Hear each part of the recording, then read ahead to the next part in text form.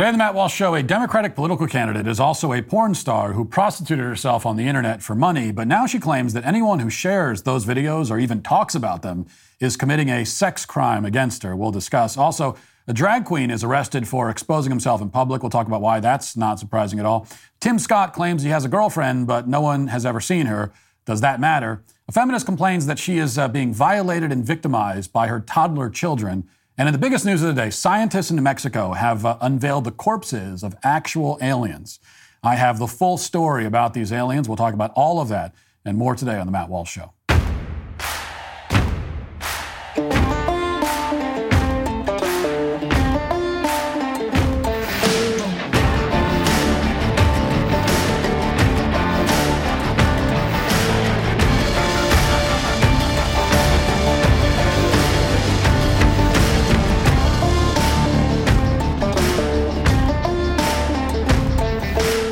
September, as you probably already know, is National Fruits and Veggies Month. Balance of Nature fruits and veggies are a great way to make sure that you're getting essential nutritional ingredients every single day. Through Balance of Nature's advanced cold vacuum process, the vitamins, minerals, and phytonutrients of the fruits and vegetables are preserved so that you can get that vital nutrition in each capsule. Balance of Nature is a whole food supplement with no additives, fillers, extracts, synthetics, pesticides, or added sugar. Pure fruits and veggies are the only thing they put in their capsules. Balance of Nature sent a bunch of their products down to the studio for my team to try. We all love them. When you're disciplined enough to take care of your health, you reap all kinds of benefits, and your body will thank you for it. So go to balanceofnature.com, use promo code Walsh for $35 off your first order as a preferred customer. That's balanceofnature.com, promo code Walsh for $35 off your first preferred order. One of the hallmarks of this new era of wokeism that we're all living through is that we're constantly treated to new terminology for old concepts. Race riots have gotten a makeover, of course. They're now BLM protests, goth kids, cross-dressers, and other miscellaneous groups now have all found new labels for themselves under the umbrella of gender identity. Anti-white and anti-Asian racism, especially when enforced by the government, now goes by the name of equity. Lots of examples like this, and maybe the farthest reaching rebrand, the one that really goes back thousands of years, is that the modern left has managed to redefine the term prostitution. And now instead of calling prostitutes, we're supposed to call them sex workers. The idea is to rebrand prostitution as something other than the morally depraved, reprehensible conduct that no civilized society should ever tolerate, much less embrace. And as you might expect, many media outlets, including the New York Times, are on board with this change in terminology. They're pushing it, promoting it, actually. The paper of record recently ran a whole op-ed about the importance of meeting the needs of sex workers. According to the piece, we need to end the social stigma surrounding sex work. CBS News, for its part, has run several sympathetic stories about policies that can, quote, legitimize the industry of sex work. Now, given all that, it's with great interest that I checked out the websites of both the New York Times and CBS News last night to see how they were covering the story of a Virginia State House candidate named Susanna Gibson. Gibson, as you may have heard, was just outed as a cyber prostitute, a porn star. She live-streamed videos on a porn website of herself engaging in various sex acts with her husband in exchange for money from strangers, otherwise known as prostitution. She even offered at one point to urinate for viewers if they paid up. And to be clear, Gibson's husband was, of course, well aware that all this was happening. In fact, he solicited donations at various points. And these were not private videos. They were not password protected. They weren't videos that were just on their laptops and a hacker went in and stole them and put them online. No, anyone could access them. And without going into too much detail, people could obtain even more salacious footage if they threw money at Gibson in the form of what was called tokens on the website. Gibson assured her audience that the money was going to a, quote, good cause, which perhaps was her political campaign. We don't know. Now, if the New York Times and CBS News truly meant what they've been saying all these years about the legitimacy of sex work, about the fact that it's an admirable occupation that should not be stigmatized, you'd think that this would be the easiest imaginable story for them to cover. Here you have a strong, independent woman engaging in consensual acts of prostitution with a willing partner. What could be more liberating than that? Truly, this is what decades of feminism have been leading to all along. This is the ultimate feminist success story. A sex worker becomes a politician, which is really more of a lateral move, I guess. You're going from one form of prostitution to another. But, it's the new American dream.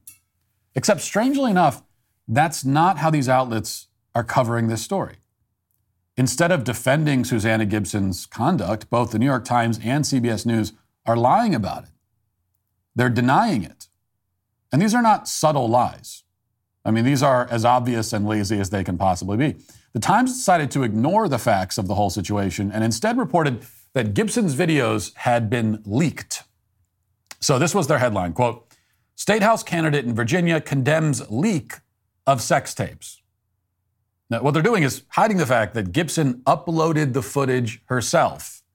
They're implying that someone else leaked these videos, that someone secretly went in and obtained them and then distributed them to the public, which is not what happened at all, and they know that. For its part, CBS News ran this headline, quote, "Virginia election candidate responds after leak of tapes shows her performing sex acts with husband." Now, below that headline, CBS News copy-pasted an accurate Associated Press article describing what actually happened. So CBS News' only contribution to the story was adding an obviously false headline to mislead as many people as possible, under the assumption that most people wouldn't actually read the article, and of course most people don't. Now, this is all more than a little strange. I mean, here you have a perfect opportunity for both of these outlets, the New York Times and CBS News, to report honestly on the sex work that Susanna Gibson was engaging in. That shouldn't be a big deal because, as these organizations have established, sex work is as noble as any other form of work. Sex work is real work, they say. But instead of doing that, they're lying about the basic facts of the story. They're pretending that Gibson wasn't selling pornographic videos for money.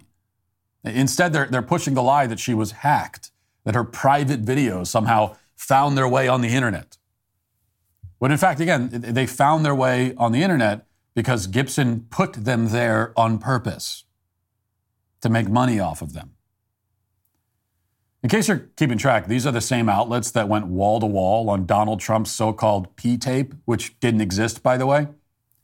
Now they're telling you that you're not allowed to discuss a Democratic Party candidate's actual P-tape, which she uploaded on the internet. I think the word brazen doesn't even begin to describe this. But it gets even more brazen.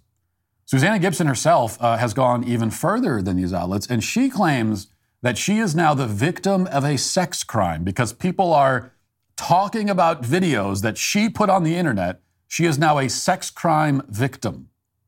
Watch. A Virginia Democratic candidate is getting caught up in a porn scandal before her campaign can even begin.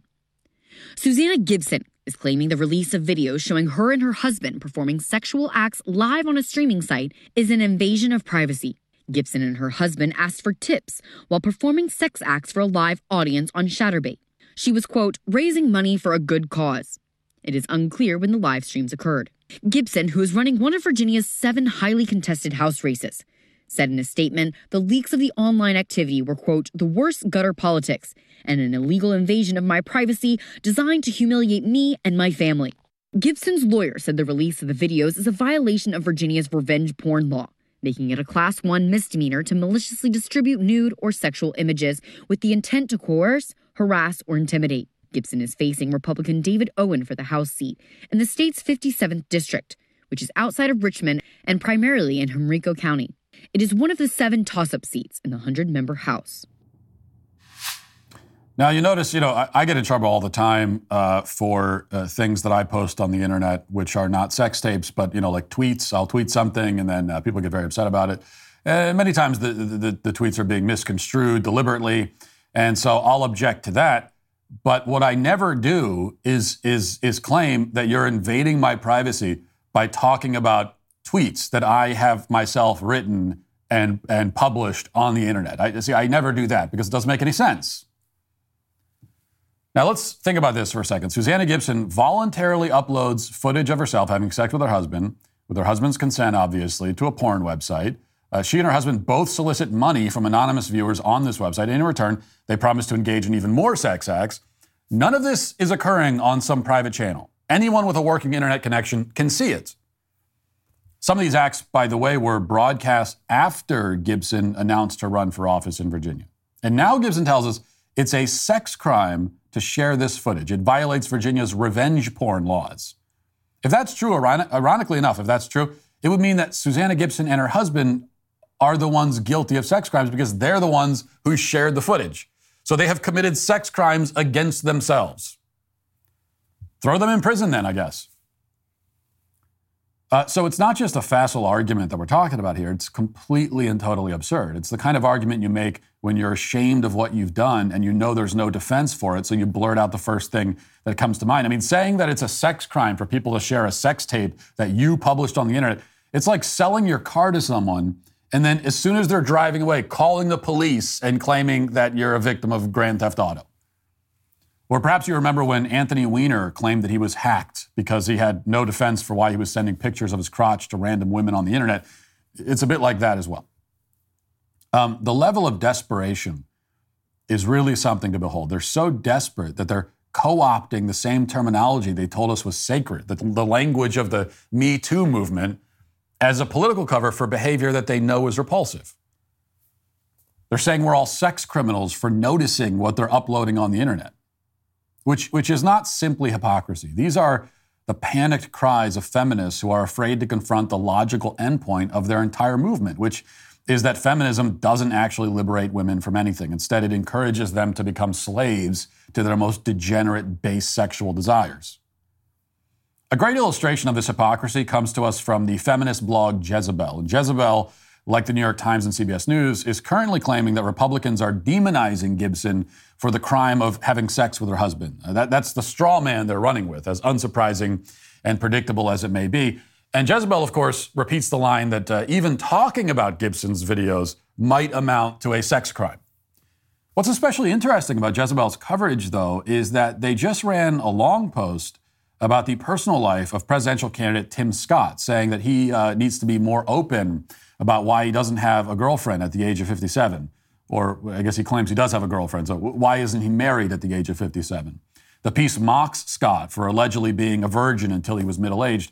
It also suggests that he's suffering from marriage-related trauma from his upbringing after his father, a Vietnam War veteran, developed a drinking problem. So the progressive feminists at Jezebel are allowed to mock Tim Scott for all of these personal issues, which are actually personal, and they haven't even remotely verified. But at the same time, Jezebel also says you can't talk about multiple sex tapes that a woman running for office in the Democrat Party published for public consumption. And there's a lot of this on the internet right now. The same media outlets saying that we should respect Susanna Gibson's privacy, even though she didn't respect her own privacy, are also reporting incessantly about their speculations about Tim Scott's private life. Now, to be clear, some questions about Scott's personal life are legitimate. He seems very much to be lying about having a girlfriend who he refuses to identify in any way. It does sound a bit like he's pulling the old "my girlfriend goes to another school" move. And if we're being honest, it's weird to have a 57-year-old bachelor running for president. But at the same time, there's an obvious double standard in the way the media treats questions about a politician's private life depending on their political party. Another example is the incessant reporting on the whereabouts of Melania Trump, who's been absent from the campaign trail. We really haven't seen her at all at Donald Trump's side, whether it's at rallies or when he's showing up for these court appearances. And again, I think objectively, those are perfectly valid questions. But by the same token, once we allow for all that, then it's clear that a political candidate's history as a porn star is also very relevant. Now, there's a reason the left is denying this, and it has nothing to do with one state-level candidate in Virginia. They're lying about what Susanna Gibson did because her behavior highlights a very uncomfortable truth about the great experiment the left has conducted for so many years. The truth is this. After multiple waves and generations of feminism, which supposedly were all about treating women like people instead of objects, that's how it was sold anyway, pornography has now become so normalized and mainstreamed in our society that we have a bunch of soccer moms whoring themselves out on the internet for a few extra bucks. These are not young girls getting sex trafficked or turning to street prostitution out of desperation. These are bored middle-class women with loose morals looking for validation and a little extra spending cash. I've talked many times about what I call the trajectory of leftism, and with any item on their agenda, anything they promote, it always starts and ends the same way. So first they deny that they're doing the thing. Then they admit they're doing it, but they insist that it's good. And then they say that since it's good, it should actually be celebrated. And finally, they invite or demand that we participate. So we go from denial to promotion to celebration to participation. And now we see that pornography has followed this same path. And we have finally arrived at the participation stage where the problem becomes terminal. First, they denied that they wanted to make hardcore porn mainstream and accessible to everyone, including children. And then they said that, actually porn is good and it should be mainstream. And then they demanded that we celebrate these porn stars and cyber prostitutes and their free expression. And now porn has been opened up for all to actively participate in it, which is an invitation that many attention-starved women like Susanna Gibson have responded to. The problem, one of the many, many problems, is that selling your body to random creeps online is depressing and despair-inducing and soul-crushing. Eventually, these women all get sick of it and they want to move on. And understandably so, but there is no moving on in the internet age. Everything you've done there, you do forever. It lives on whether you like it or not. And that does not make you a victim or give you the right to cry about invasions of privacy. It just means you need to make better choices, as Susanna Gibson and many women like her have now discovered the hard way. Now let's get to our fight.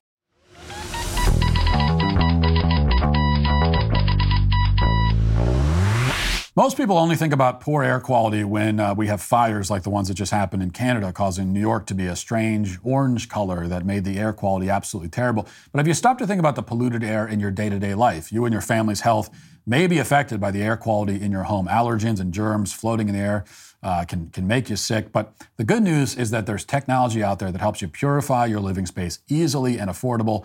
With EnviroKlenz, you'll never have to worry again. EnviroKlenz is an in-home air purifying unit designed to destroy cold and flu viruses, allergy-inflaming toxins, mold, and even more. EnviroKlenz promises far fewer colds, allergies, and also better sleep. Their air purifiers come in all sizes, colors, and prices to fit every budget. And they offer additional products like surface cleaner and laundry detergent as well. EnviroKlenz is the air purifier we use in our home. Works great. Gives me the peace of mind that I'm breathing in healthy air. And the last thing our family needs is to get sick. EnviroKlenz offers a simple solution for keeping me healthy and all of the family healthy and in tip-top shape. Breathe in pure air and live a healthier life. Visit ekpure.com. Use code Walsh for 10% off your EnviroKlenz home air purification unit. Right now, you'll also get their free air quality monitor plus fast, free shipping. That's $150 savings. ekpure.com, code Walsh. That's ekpure.com, promo code Walsh. We begin, obviously, with this history-shaping, history-changing story from The Independent. Reports alleged non-human alien corpses have been displayed to Mexican politicians at the country's Congress. The two small alleged alien corpses retrieved from Peru were presented in windowed boxes in Mexico City on Wednesday, starting excitement within the UFO conspiracy theorist community. The event was spearheaded by a journalist and UFOologist, Jamie Maussan, who testified under oath that the mummified specimens are not part of our terrestrial evolution, with almost a third of their DNA remaining unknown, reported Mexican media.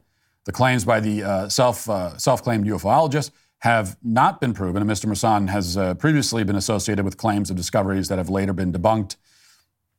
Okay, first of all, that's a very rude paragraph, I have to say. So you're telling me if this guy makes one claim about aliens that's debunked, allegedly, suddenly he's not allowed to present evidence of actual aliens that he finds? Like, okay, so he made a claim about aliens that was debunked, and then he happened to find real aliens. What do you want him to do? You want him to not tell us about it? Because he said, well, I've been debunked once, so now I'm disqualified. It's like, I understand the boy who cried wolf, but if the boy cries wolf and he lies, and then the next day he brings the wolf to you and says, here's a wolf, like, are you going to say, no, this is a psyop, right? I mean, think about it. So, continuing, at the public hearing, Mr. Maussan showed U.S. officials and members of the Mexican government several videos of UFOs and unidentified anomalous phenomena before unveiling the alleged alien corpses. He said, quote, these specimens are not part of our terrestrial evolution. these aren't beings that were found after UFO wreckage. They were found in algae mines and were later fossilized. Mr. Maussan told attendees the specimens had been studied by scientists at the Autonomous National University of Mexico, who were able to draw DNA evidence using radiocarbon dating. After comparisons were made to other DNA samples, it was found that over 30% of specimens' DNA was unknown. And then he also showed X-rays, and they said that bodies have eggs inside, while both were said to have implants made of very rare metals. Okay, and also these were 1,000 years old. They were able to date them to 1,000 years old. Now, so this is tremendous. So now we have the final piece. Everyone said, that UFO sightings, that's not enough. I'm not convinced. Where are the actual alien bodies? Well, here you go. Here they are. What do you have to say now? We have the actual video of him unveiling the alien corpses. So let's put that up on the screen. Evolución terrestre. Y que después de desaparecer no hay una evolución. You can see him there in the boxes, laying very comfortably. De acuerdo a la Universidad Nacional Autónoma de And if you don't speak Spanish, what he's saying these are real aliens. Los análisis These are 100% real. Carbono 14. It's been proven. Estos seres tienen it's a fact. Alrededor de 1000 años de Ben Shapiro is wrong. Es decir, no se trata Look at this, Ben Shapiro. What do you have to say now? Apologize to Matt Walsh. Apologize to him, he says. And he continues along that way. So I'm bilingual, so a little bit of a translation there. So I'll tell you, okay, so, no, put the picture back on the screen. We have images of actual aliens, and we take them off the screen? Like, put it on the screen the entire time. Can we see the images again of the aliens? Okay, right there. So, you know, what else do you need to see? That's the alien. And I want to tell you exactly what happened. I'll tell you exactly what happened. So, first of all, we have to admit, I think for 1,000-year-old corpses, they're pretty cute little guys, and I mean, they look like Elf on the Shelf or something. Like they could be, like they're your friends who come to watch over you. And I can tell you just from my own analysis that, after having studied this, I read the articles, I've looked at these aliens, I've looked at the DNA sequences, and what I can tell from my own research and studies is that these were definitely friendly aliens, 100% guaranteed. And that's, again, based on my own research. So these were friendly little guys who came to Earth, and, I'm betting they had fun little names, like Beep and Bop or something were probably their names, I'm guessing. And so Beep and Bop came all this way, and they were just looking to make friends, and they were just, they wanted to hang out and have a good time. And I'll tell you exactly what happened. So they landed in pre-Columbian South America. And that's bad luck, man. That is not where you want to be. That's not the time you want to be. It's just, they're off by a few thousand miles and a few hundred years. And they really got the wrong side of that coin flip. And now this was, in fairness to Peru 1,000 years ago, this was 1,000 years ago. So it's 1,000 years ago and you're a tiny, friendly alien from an advanced civilization, there's not going to be anywhere on Earth that's great to land. There's not going to be any great options for you. There's no ideal spot on the planet at that time, but you probably would have been better off with medieval Europe. Medieval Europe, you probably still would have been captured and burned at the stake under the assumption that you're a demon. But you might be able to reason with them. There's a chance. But landing in Peru, now you're dealing with, I guess, at that point, like the Inca, I think, or maybe whatever the pre-Inca tribe was. And now you've got human sacrifices going on. So I guarantee they landed, and there's a whole group of them, these adorable little Ewoks. They landed, and most of them were immediately captured and scalped and butchered. And you could just imagine them strolling up to the Incan death temple and just naively. And they're like, hey, folks, just stopping by from planet Neptune or whatever. Just wanted to say hi. And then, boom, one of them is hit in the face with a spear, and it's a bloodbath. And the two survivors, they run into a cave and they hide. And they're just looking at each other like, holy crap, man, what the hell kind of planet is this? This is the wrong solar system. We need to get out of here. And you can actually see them, cringing. He died cringing. They're just cringing. They're like, geez, this place is rough. And they died of starvation or whatever, or of exposure. They died of the cold, and maybe they got bit by a rattlesnake or something. That's my theory. And And that's it. And that's what happened. And that's my analysis. And I'm happy to provide this testimony to the Mexican government. That's the whole story of Beep and Bop that I've spent 7 minutes on during what's supposed to be a news segment. Anyway, moving on. If we can even move on from that. I don't know, how do you move on from, we proved aliens, let's talk about something else. All right. Daily Wire has this report. An active member of the Sisters of Perpetual Indulgence, a group of predominantly gay men who openly mock Catholics, were arrested in California last month for indecent exposure after witnesses say he masturbated in public for an hour, according to a sheriff's office report obtained by the Daily Wire. The man, 53-year-old Clinton Monroe Ellis Gilmore, was arrested by police at a, you think that's enough names for this guy?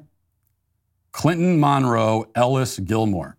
A lot of names, and he's still just a freak. Was arrested by police at a beachside park after they received a report of a male exposing himself in the driver's seat of a parked vehicle. According to numerous witnesses, Ellis Gilmore had been at the location for approximately 1 hour, sitting in his truck with the door open, masturbating. According to a sheriff's report on the incident, which took place on August 12th at around 6:41 p.m., the conduct does not appear to have been directed at anyone in particular. That's an odd phrase. Okay. His public masturbation was not directed at anyone in particular. What do you mean direct? What would it be to direct it at someone? Anyway, he was publicly masturbating is the point. The arrest took place at Table Bluff County Park in Loleta, California, with over an hour of daylight still left. Google lists the park as good for kids and home to kid-friendly hikes. And this is where this guy decided to pull up and open his car door and masturbate. A mugshot obtained by the Daily Wire from Ellis Gilmore's booking indicates that he was at least shirtless at the time of the arrest. The Sisters of Perpetual Indulgence made headlines early this year after the Los Angeles Dodgers decided to honor the group at a Pride event. The group makes fun of Christianity. Its members are men in traditional nun clothing that frequently use sexually suggestive names. It won the support, however, of many in the media, which defended the group from critics who said it was a perverted hate group and celebrated it for its dedication to community service. So, and there's a lot more in this report, but I think you kind of get the gist of it. And there's a lot more also, by the way, about how this drag queen, all this other sexually suggestive stuff, disgusting stuff that he's posted online and all the rest of it, everything that you expect. I mean, the main point about this, of course, when we hear another of these stories of one of these guys being a pervert, the headline, the takeaway is that there's nothing surprising about this at all. Just the very act of dressing up like a drag queen and parading around in public, that is already, okay, here's the point. That is already a voyeuristic, sexually depraved act. Okay, this is all fetish that these men are engaged in. All of it. That's the only reason they're doing it. Why else would they be doing it? So every single one of them, whether it's the Sisters of Perpetual Indulgence or any other drag queen anywhere else, they're all doing it because they get a sexual thrill out of it. And that is what, when it comes to transgenderism or all these other things, the LGBT movement, so much of the LGBT movement really is simply about validating the sexual fetishes of men, for the most part. It's about validating sexual fetishes of men and providing them platforms to engage in those sexual fetishes publicly and demanding that people, tolerate it or even participate in their sexual fetishes. That's what it is. And so when you find out that one of them is masturbating in public, it's like, well, of course he was doing that. Like the drag itself is a form of public masturbation, essentially. It is a fetish that you're engaging in publicly, which is also why it is always inappropriate to have kids anywhere near this. It doesn't matter what else the drag queen is doing.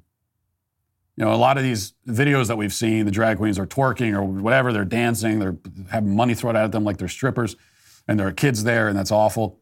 But even if the drag queens are just, quote unquote, reading a story, and even if the story is something innocuous, even if they're reading Cat in the Hat or whatever, it still is wrong because it is still part of their fetish, of their kind of sexual role play that they're engaging in front of kids.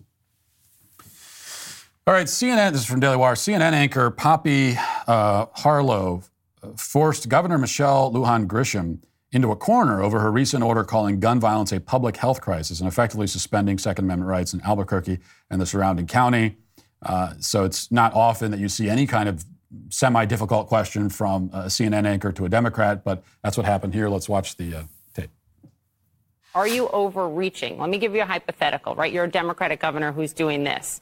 What if a Republican governor of a state declares a health emergency and unilaterally outlaws abortion in that state, where the legislature has not done so by statute? Following your logic, would that also be sound? In this situation, honestly, I don't think so, but that is what's happening in this country. Yeah, she has no real answer to it. She says, well, no, that wouldn't be legitimate. She can't explain why, because there is no answer. Once you've set the precedent that a governor can just unilaterally declare something a public health emergency and ban something outright because of it, then that is not a self-limiting principle. It's designed to not be. There's no limitation on it. It just has to do with the individual judgment of a governor and what he or she considers a public health emergency to be. And there are legitimate, like, for example, the castration and mutilation of children is an actual public health emergency. And so if Democrats can do this, then a Republican governor should just say, there's a public health emergency. We don't need to go through any kind of legislative procedure here. We don't need to pass a law. I'm saying right now it's banned because it's a public health emergency. And that, again, is an actual public health emergency. So if that's the precedent that you've set, then that's where it goes. The interesting thing about this, now, look, the fact that a governor tried to do this is already big news, something that we should pay attention to and, obviously speak out against at a minimum. But this is not going anywhere. For her. She's all of the law enforcement basically at every level, right up to I believe the Attorney General of the state in New Mexico, they've all said that they're not going to enforce this. The sheriffs have all said that. The DAs, they're not going to enforce it. It's unconstitutional. They can't enforce it. So we have that. So it's unenforceable. She has no enforcement mechanism. And she has a bunch of people on her own side, like Democrats, including gun control wackos like David Hogg have spoken out against this. So this particular thing is not going anywhere for her. It's just going to die on the vine, and that's going to be it. I guess my guess, she put it's a 30-day suspension, and people are just ignoring it, as they should, and she'll probably just let the 30 days go up, and then she'll move on, and she'll declare some kind of victory, Over those 30 days, if she can look at the, quote, gun violence stats and find that there was even like one fewer, like there was just one less person than average was killed, then she could declare a victory. And if she looks at gun violence stats and she doesn't see that, then she can just lie about the stats, and she can always do that. So she'll find a way to declare victory and she'll move on. But does that mean that the threat posed by this move has been neutralized? And the answer is no, because like we talked about on Monday when we first discussed this, there was a coordinated response from Democrats, from prominent Democrats, about this move by the New Mexico governor. And so coordinated, you could tell it was coordinated because they were using almost identical language when they denounced it. And remember, then you even heard it there too, I think. But the thing that they always threw in, right, is, there's no authority to do this at the state level, right? A state government can't do this. There's no state exception to the Constitution. The governor of a state doesn't have this. So they're always throwing in the state part of it. Because what they're setting up, it will seem like this was a major defeat for the Democrats. They tried it. It didn't work. But in on the surface, in the short term, it is a defeat. But they're trying to set up a precedent where, yeah, states can't do this, the federal government can. Which is always what the left prefers to do anyway. Like, they don't even want the states to exist in the first place. They don't want states' rights they don't believe in, and they never have. So they would prefer for everything to be happening and for all the laws and all the edicts to be passed down from a massive behemoth centralized federal government. And so that's what they're setting up. And that's why they always qualify it by saying states can't do it. Federal government can. Okay, we mentioned this, but maybe a little bit more to say about it. I want to play the clip for you. This is from the Daily Wire. The View host Whoopi Goldberg offered a rare defense of a Republican on Tuesday, standing by Senator Tim Scott amid questions about his relationship status. Scott, who's not married, has fielded a number of questions about that over the years, and Goldberg waved the question away. So there's two clips. Let's play the first clip from this discussion. The other ladies of The View talking about whether it's a problem that Tim Scott is single and whether we should even be asking questions about it in the first place. Let's play this. We met your mom. Will we meet her? Will we meet your girlfriend? You will, of course, at some point. Okay, great. Where's she hiding? Why is Brian Kilmeade single shaming him? This reminds me of my mom before I met my husband. Like, headline, Alyssa is still single. Well, it does remind you of every woman that's ever walked the earth has been asked, well, where's the man who finds you? So again, a little flippy. It can be very important because of the pillow talk that happens, and if she's a lunatic. Yeah, but Abigail Adams was a huge influence on her husband. You could, since the beginning of time, Eleanor a spouse or a partner Eleanor has always Roosevelt, been, and that's why it's important to know. I will say a Post reporter, Ben Terrace, wrote that he left an interview with Tim Scott, unsure whether Scott's girlfriend actually exists. And he wrote this: technically, I can't verify that she exists, except to note that for a presidential campaign to essentially reverse catfish America would be insane. The Washington Post then Worse has been done. Then the Washington Post reports that 6 friends of Scott said they didn't know about a woman in his life. Why are they investigating?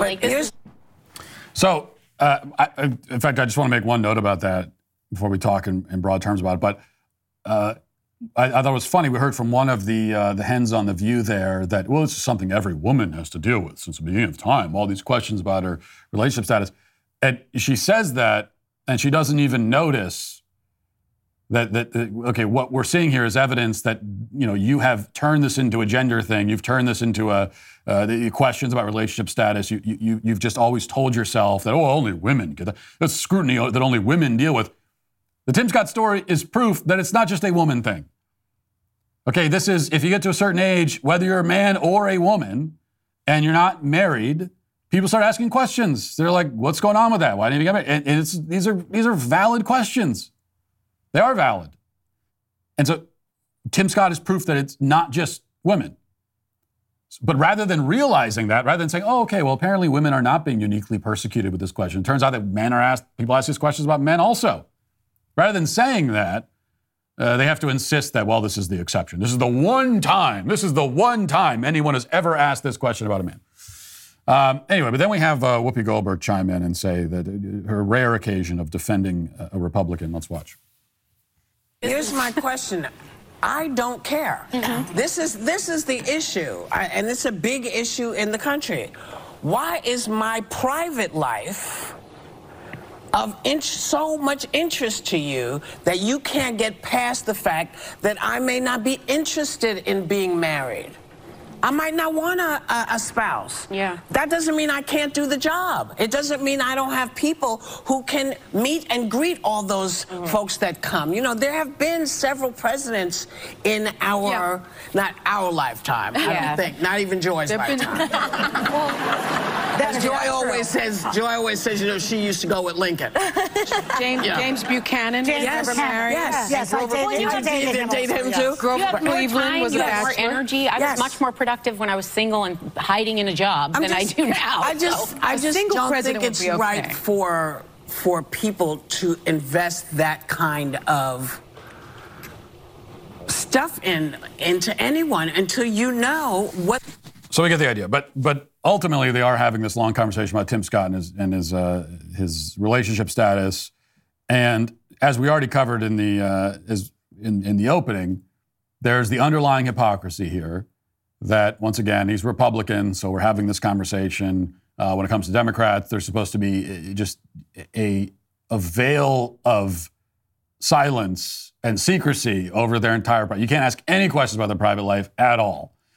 Certainly, we know that Barack Obama benefited greatly from that double standard, and no questions about, this guy just shows up on the scene and everyone's asking, like, where did he come from? What's his deal? What's his background? Can we find out? Any discussion about what this guy was doing prior to yesterday is irrelevant and an invasion of privacy. So we know about that double standard, and that's been established, and it's, and we have to always mention it. That said, again, if this is being applied consistently, of course it matters. Okay, just speaking objectively, putting all the double standard stuff aside. Of course your private life matters. Of course it matters. Of course it matters for politicians especially. Obviously it does. So you take Tim Scott. Now again, it's pretty clear to me, I don't know this, but from my perspective, it certainly seems that he is lying about having this girlfriend. And if you watch that whole interview with the whole exchange with Brian Kilmeade on Fox, you could tell. It is very obvious. And are we going to meet your girlfriend? Oh yeah, we'll meet her. Sure. It seems very clear that something is up with this quote unquote girlfriend. And obviously, if you want to be president and you're allegedly in a romantic relationship with someone, we want to know who that person is. Someone that you're spending a lot of time with, that has a lot of influence on you, as it would in any romantic relationship. Who is that? We would like to know that. We actually have a right to know that if you want to be president, if you want to be in the most powerful position in the country. And potentially whoever this person is going to be coming with you into the White House, or certainly be visiting very often. Who is the person? You really have to tell us that. You can't just keep it a secret. If you want to have all that stuff be a secret, don't run for president.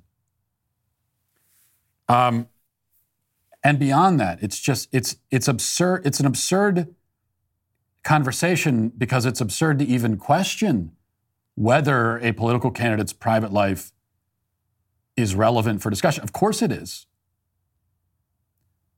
Their private life speaks to who they are. In many ways, you could make the argument that a politician's private life is even more relevant than and more important than what he's done publicly. It's certainly more important than what he says publicly. Now, I think ultimately the most important thing for a politician is going to be the policies that he's supported, the policies that he's pushed through, the laws that he's written or signed. That's always going to be the most important thing. But a real close second on that list is going to be that person's private life, who they are privately. And that is more important than what that person says publicly. Like, we all agree that if someone's running for office and they say something publicly, whatever they've said is open for scrutiny, and it does matter. Is what they said true? Are they lying? Are they telling the truth? Are they making an argument for something that makes sense or not? I mean, we talk about all these things. But even more relevant is, how does that person conduct themselves in their private life, which is another way of saying, what kind of person is this? And when you want to be president, you're on the clock 24/7, unless you're Joe Biden and you take 23 days of vacation every month. Most of the time, and in most cases, you're basically on the clock as president 24/7. So actually, you don't really have a private life. That's what you're signing up for. I mean, it's one of the many reasons why I would never want to be president. And I sort of question, this is the paradox to begin with of having an office like the presidency, that if someone who would seek it in the first place is automatically suspect, the fact that you would even want that job, I think immediately calls into question your judgment and all the rest of it. But it's just, you have to deal with that paradox. But one of the consequences is that you have no private life. You're on the clock all the time. You're the president all the time. You wield a lot of authority and power all the time, 24/7, every second of the day. And so everything about you matters. And to me, that's, again, pretty obvious. Let's get to the next 7. You know, one thing we're always talking about over here is delicious all-American meat. Do you know what we all like even more? When that American meat is free. That's why we love Good Ranchers. They source the best meat in America and deliver it right to your door. Even better, right now, they're offering 2 years of free ground beef to anyone who subscribes. That's a $480 value. I can tell you the ground beef is delicious as well. I use it in my chili. I only put the best meat in my chili. Just made some this past Sunday, and it was the best chili of all time, as every batch of chili I make is. Not only are you going to get the best cuts of meat from a trusted 100% American sourced company, but you're also going to lock in your price for 2 whole years when you subscribe to any of their boxes. That's 2 years of free, high-quality ground beef and a locked-in price. No other meat company guarantees you 100% American meat and a locked-in price. That's because no one else is Good Ranchers. You can save on your beef, chicken, and pork by locking in your price today. Every single steakhouse-quality cut is individually wrapped and flash frozen to make mealtime easy. Subscribe to Good Ranchers to get a guaranteed price and a trusted 100% American source for your favorite cuts. Go to goodranchers.com and use my code Walsh for $25 off and free ground beef for 2 years. Remember, subscribe to any box to lock in your price on America's best meat for 2 whole years as well. That's goodranchers.com today and use my code Walsh for over $500 in savings. Subscribe to Good Ranchers, American meat delivered. Was Walsh wrong? I haven't been wrong yet since we've started this segment, surprisingly. But let's find out if today is the day. So we have a couple of responses to 2 different points made on the show yesterday. So Mr. Big Deal says, how is manifesting any different than praying? Why is praying considered normal, but manifesting isn't? By the way, I think both are most likely scams. And another comment says, isn't that what prayer does? I mean, I know Christians will spin it, but I'm a Christian, and prayer literally brings manifestation. So do you mean their way of doing it is wrong and fake? Yes, that is what I mean. Their way of doing it is wrong and fake. I think I explained this already in pretty extensive detail. Certainly, I think I clearly explained it. The difference between this new age modern notion, this TikTok thing of manifesting and praying on the other hand. And what probably the number one biggest difference is that when you're praying, you are beseeching in authority, you know, the ultimate authority, God. You're reaching out to God, a being, right? With manifesting, you're reaching out to nobody, to nothing. It is a prayer being offered up to empty space, to no one, to, again, the universe itself. So that's the difference. Are you going to pray to the creator of the universe or to the actual universe? It's a little bit like, I don't know, somebody builds a house and you can go and, if you need a favor, you can go and ask for the favor from the guy who built the house, you know, the carpenter, the builder, or you can go ask for the favor from the house itself. And I think if you stand at the house and say, hey, can you help me with something? Nothing's going to happen because it's a house. It's an inanimate object. If you go up to the guy who built it, maybe he'll help you out, maybe he won't. But it's an actual person. It's a being, right? So that's the biggest difference. But there are other differences too. And probably the second biggest is that in prayer, first of all, not all prayer from the Christian conception is supposed to be a prayer. Not all prayers are prayers of petition. That's a type of prayer where you are petitioning, you're asking for something. But there's always the understanding that the answer can be no. And I know, certainly in my own life, prayers of petition, probably like 90% of the time, the answer ends up being no. Or at least, if not no, the answer very often will be not yet. Or not like that, or, not exactly in the way that you want. So it's you're not always going to get an exact yes. And Christians understand that. With manifesting, right? Remember all those manifesting TikToks we played? It was like, say this exact phrase and you'll get exactly what you want. Put in mind this precise thing that you want. You want, right? You're a woman and you want this guy to text you. And say this phrase and that particular guy will text you because he will be taken over by the forces of the universe in some cosmic, mysterious way and compelled to text you. So it's a kind of a form of like cosmic kidnapping that's going on. So there's no room for getting a no. Another difference, which then leads to the other big difference, which is that there's no humility. So in prayer is an act, if it's being done correctly, prayer is an act of humbling yourself before a power greater than yourself. And so it's an act, if it's actual prayer, if you're praying the right kind of way, then you are humbling yourself before God. This manifesting thing takes takes God out of it. It takes any possibility of disappointment out of it, right? You're always going to get a yes. So it's very self-serving and all that. But also there's no humility. Okay, remember what we heard from those manifesting gurus. What do they all say? They said, well, this is what you deserve. This is what you should have because you're so special and the universe owes this to you. And so when you manifest, you're declaring to the universe how great you are and what you're owed. That is not what praying is. It's not what a Christian does in prayer. And I'll tell you something, as a Christian, if you approach prayer that way, if you go to God and say, hey, God, I'm great. I think we both agree. So here's what I need from you. If you go to God that way, then you're certainly not going to get what you want. And most likely you'll get repudiation. You'll get something that you didn't want. So I think there's a number of significant differences.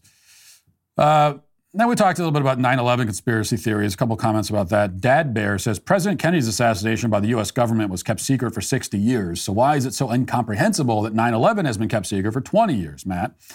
Tommy says, hope they're paying you enough for 9/11 stuff. None of the theories make sense. How about Building 7, Mr. Intuitive? Nothing hit that building. You really believe the debris? Matt, you're losing credibility by the day. Who do you think is paying me? Yeah, you're right, Tommy. I'm part of the conspiracy. The government is paying me they've paid me to do that one segment in my whole life. So I talked about 9/11 conspiracy theories for like 3 minutes. Probably for the first time in my public life, I've mentioned it one time, and I'm being paid. I'm in on it.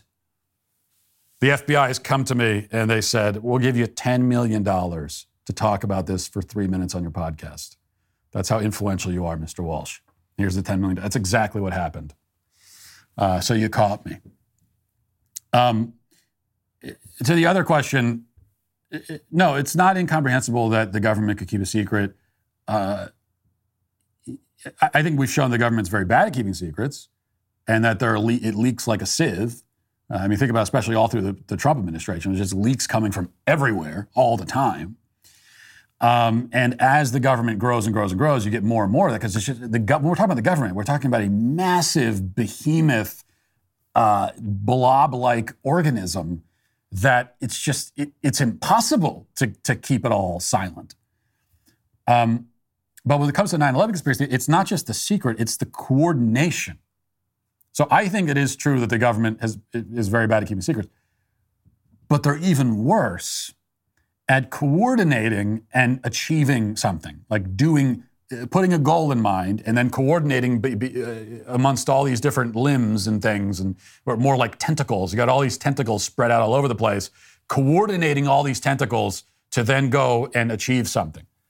And that's why I talk about the government. It's more like it's not an octopus. You think of tentacles, you think of an octopus, but an octopus it's not, because an octopus, it's got many brains, and each of these tentacles in some way is like autonomous, but they all work together in this sort of hive mind, mysterious kind of way.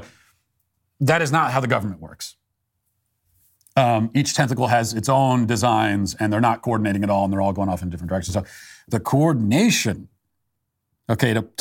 that you're talking about for this 9/11 conspiracy, where they've rigged all the buildings with explosives and they're pretending that planes are flying. Maybe planes really are flying into some of these buildings, but elsewhere they're not. So the Pentagon didn't get hit with a plane, right? It got hit by a missile somehow, and then we're pretending. So you're talking to do all of this, right?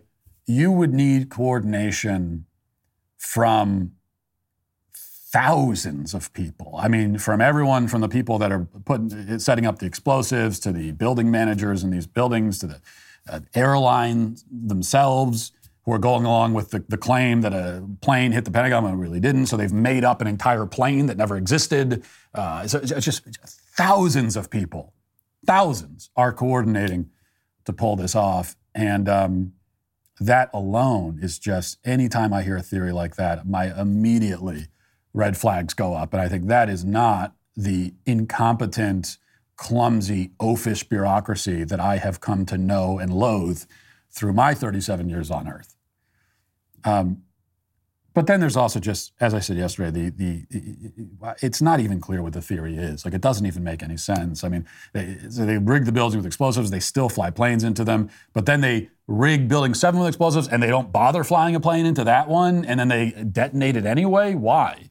So there's the question from people who believe in the 9/11 conspiracy where they say, well, why did Building 7 fall? And I think it's pretty obvious. Debris fell. It lit on fire, and then it fell. Okay, you don't buy that, but then I would throw that back on you. Why would they do that? Why? So they have this whole big plan where they're flying planes into buildings and then detonating them. I don't know why you need to do both. But then they have Building 7 and they say, and they're coming up with their plan and they say, are we going to take that building down too? Oh yeah, we got to take that building down. Are we going to fly a plane to that one? No, we don't need to fly a plane. We'll just take that one down without the plane. Why? Did they do that just so they could leave the breadcrumbs so that you, Tommy, could figure this out and expose? It doesn't make any sense. It's kind of like, the conspiracy theories that popped up about Sandy Hook, where people said that Sandy Hook never happened and it's crisis actors and it was all nonsense. And one thing that they said early on is that there were articles about Sandy Hook that were posted before Sandy Hook happened. And of course, the explanation is very simple, that timestamps on articles are very often wrong. They're very often wrong. It's not that confusing. And so there were some articles about Sandy Hook that came up and the timestamps were wrong and they seemed to indicate that the article was published before Sandy Hook happened. And so that makes sense to me. But then I throw it back at the conspiracy theorists and I think, what? So if this is all a big staged thing, why would the conspirators publish the article before they even committed the fake mass shooting? So how does that make any sense on your theory? So these are evil geniuses that are able to hatch this plan and carry it out and fool everybody, and yet they still do something really obviously stupid, like publish the article about it before it even happens? You see, that makes less sense on your theory than it does on mine, and mine is just the reality. Grand Canyon University is an affordable private Christian university that is located in beautiful Phoenix, Arizona. It has a vibrant and expansive campus ranked top 20 in the country according to niche.com. Praised for its culture and community, giving, and impact, GCU integrates a free market system and a welcoming Christian worldview perspective into over 320 academic programs with more than 260 programs online as of March 2023. You can earn your bachelor's, master's, or doctoral degree where you can engage with faculty and connect with your own university counselor who takes a personalized approach for your success. Find your purpose at Grand Canyon University, private, Christian, affordable. Visit gcu.edu. That's gcu.edu. Also, despite the lackluster economy, the Daily Wire is thriving. And not only that, we are hiring. We're currently looking for an inside sales rep to join our fast-growing sales department. As an inside sales rep, you will identify and solicit new client direct business. This is a unique opportunity to engage with clients nationwide to discuss advertising opportunities across multiple platforms, including podcast, display, email, video, and more. The position is based in Nashville, Tennessee. You will report directly to me, and I will have all hiring and firing decisions are reserved for me, as they all are with all positions here. If you're interested in joining our team, visit dailywire.com/careers. That's dailywire.com/careers today. Now let's get to our daily cancellation.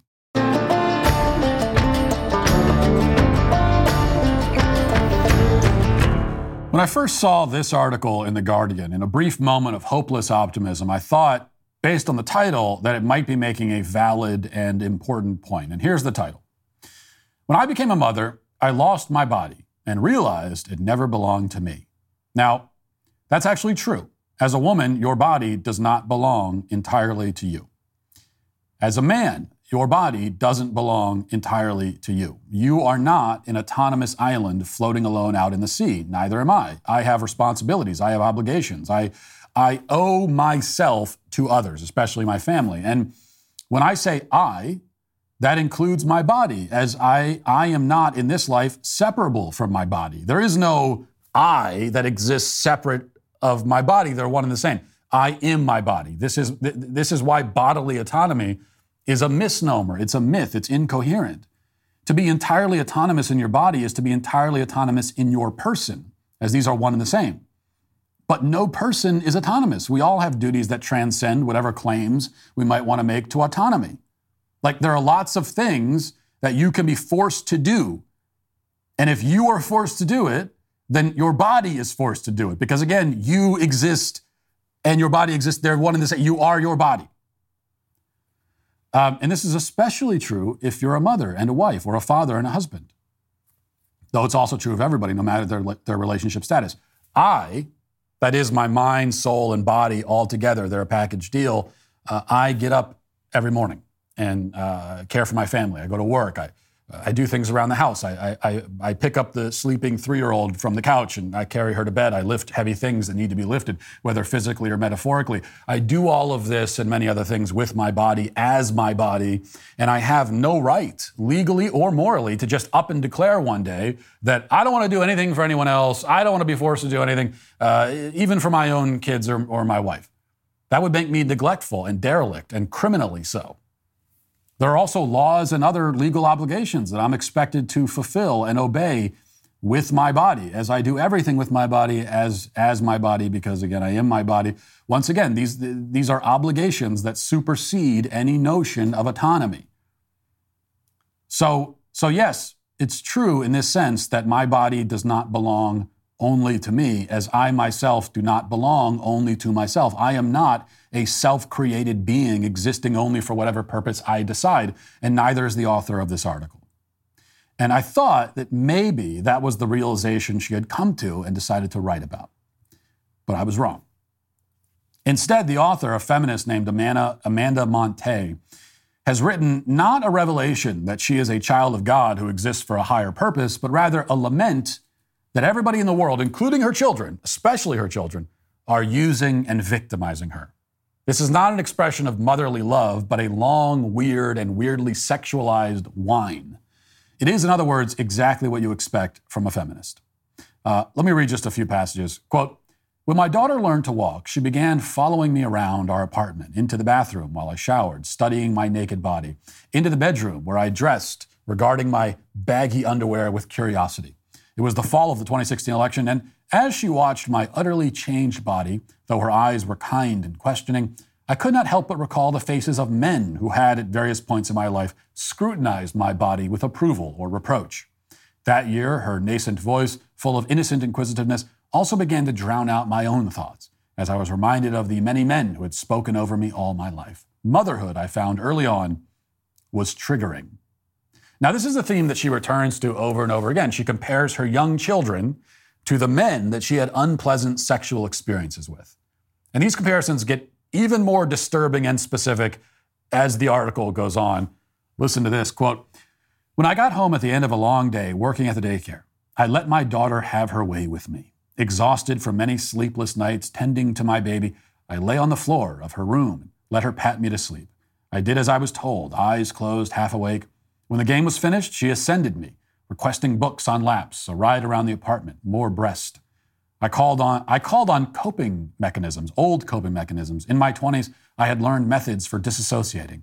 I studied corners of the room while men got themselves off inside me. I listened to their heavy breathing, calculating how much longer, moaning here and there to help them along, moving my hips methodically or going limp. I had cleaved myself from my body long ago. This was nothing new." Now, it's bad enough that she needs to develop a coping mechanism to deal with the awful burden of spending a few minutes with her daughter. Even worse, she directly compares this time with her daughter to other times when men, and I quote, "got themselves off inside her." And she keeps going on this note, quote, "Most of our sexual encounters are spent in calculations," the feminist theorist and co-founder of the Wages for Work movement, Silvia Federici, writes of women. "We sigh, sob, gasp, pant, jump up and down in bed. But in the meantime, our minds keep calculating how much. How much of ourselves can we give before we lose or undersell ourselves? How much will we get in return?" Motherhood was filled with an agonizing sense of calculation, of waiting, of pushing my body to the brink of what it could take, of counting down the minutes, and of doing things I did not want to do repeatedly. I tried to make myself into an object that was accommodating and agreeable, but over time, I found myself wondering whether life, for some women, was just a series of moments in which we grit our teeth and watch the clock. Now, there's a lot more like this. It's all woven throughout the article, which apparently the author has adapted from an entire book she wrote on the subject. And she doesn't seem to understand why normal people consider it extremely disturbing to compare playtime with your toddler to an awkward hookup you had with some guy. She doesn't understand this because to a feminist, this is second nature. They sexualize absolutely everything. They can't help themselves. I mean, they see sexual competition and sexual tension and sexual conquest and sexual mind games in everything they do, everything that happens to them. Everything is sexual all the time. This is the kind of neurosis that they bring into motherhood, and it's why their children invariably grow up to despise them, and justifiably so. But the article isn't all just this weird, wildly out of place and inappropriate sex talk. There's also quite a lot of melodramatic complaining. This is the other specialty of a feminist, self-martyrdom, putting themselves up on the cross. And she climbs up on many crosses all throughout the article. A quick sample quote, "Avoiding my own needs and desires have become a method of survival. What I wanted in early motherhood more than anything was to feel as though I fully inhabited and had my body, but all the ideas about how I should act as a mother, how I should respond to near constant requests, demands for attention, volatile emotions, hands down my shirt, smushing my face, not to mention the complete dissolution of self I experienced outside my role as mother, made me feel so small. I struggled with the physicality of caring for children, which was worsened by the isolation and alienation I felt as friends and colleagues disappeared, and as my husband and I, despite our best efforts, fell into a rather traditional division of labor in the home." She also complains that her children are ravenous beasts who devour her. Reading, quote, "Marguerite Duras wrote that in motherhood, a woman gives her body over to her child until they're on her, as they might be on a hill, in a garden. They devour her, they hit her, they sleep on her. Though my child's touch began as something invited, as I lost control of my life, every request, every tug felt like a violation. She lets herself be devoured," Duras writes. "Nothing like this happens with fathers. I didn't want to be devoured. I tried very hard not to be devoured. I would not say that I let it happen." And she ends on this note, quote, "At least on the surface, the love I shared with my young children felt uncomplicated by gender. It was my sudden, lonely housewifery that felt forced, compulsory, staged, inescapable, and recognizable. I was living a life that seemed, as Duras put it, to have been written down and described already. And as with my early sexual encounters, the experience of getting what I wanted was immediately tainted by what I hadn't known before consenting." Okay, so we see here all of the hallmarks of feminism. One, as already mentioned, is the compulsion to sexualize everything. Another is a fundamental misunderstanding about bodily autonomy. Namely, the feminist thinks that bodily autonomy, absolute bodily autonomy, can actually exist or should exist, and it can't. And yet another is the insistence on being a victim in all things, in all circumstances, no matter what. Notice how she describes all of her sexual encounters as horrific drudgeries that she had to cope with and endure miserably. That's not because the encounters were non-consensual. She did consent, but she is still a victim of them somehow. She's the victim of everything. She's the victim of everything that she herself does. She's the victim even of her own children's affection. She is cringing through life, waiting for every moment to be done so that she can get to the next moment and complain about that one too. She presents herself as an utterly insufferable person, a bitter, irritable, petulant harpy.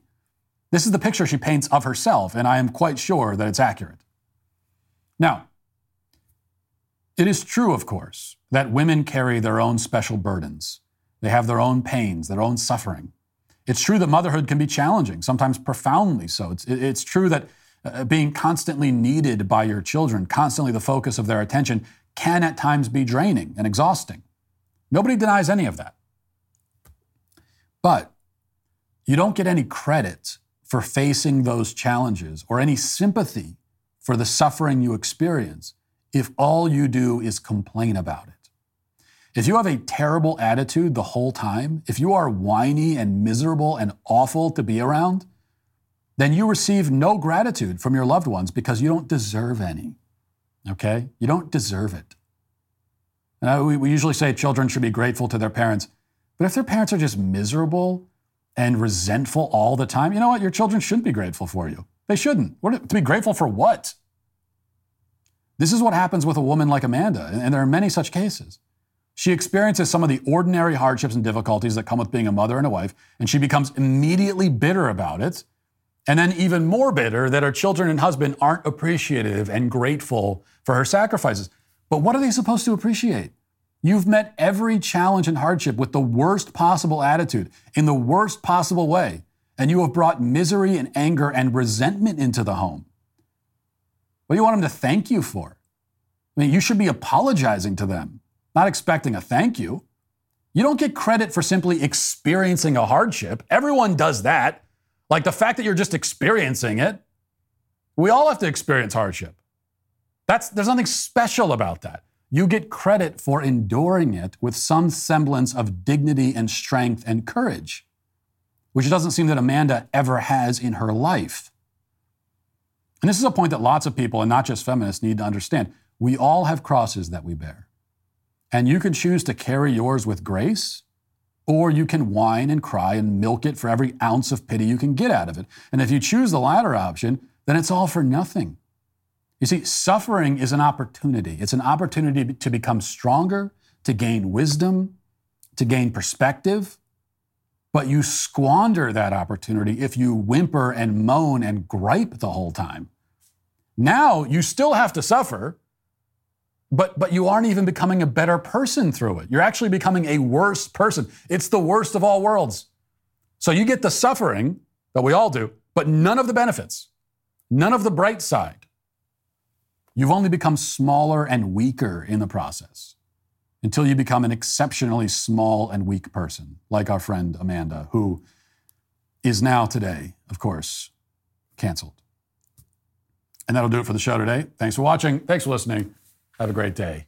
Godspeed.